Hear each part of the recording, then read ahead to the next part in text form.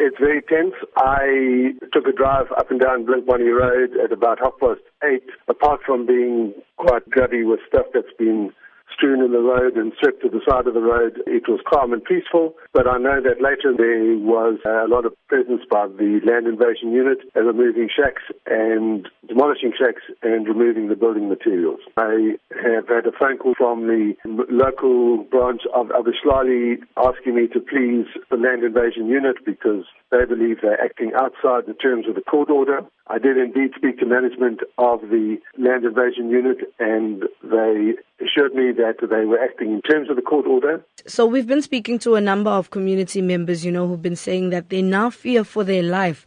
What are some of these steps being taken to ensure community safety? Everybody is feeling very nervous. The residents in the formal housing tell me that they are being intimidated. There has been an uptick in theft and break-ins in houses. There have stones thrown in somebody's window. There was a house petrol bombed Saturday afternoon, and nobody quite knows what's causing the people to do this, other than to intimidate the formal residents. The land invaders, even if they have got some rights, which they claim, they themselves are feeling fearful because they keep saying people are shooting at them. I have heard that there are now factions involved, and some people who are not formal residents are very unhappy about the invasion because they themselves had their eyes on the land at some stage.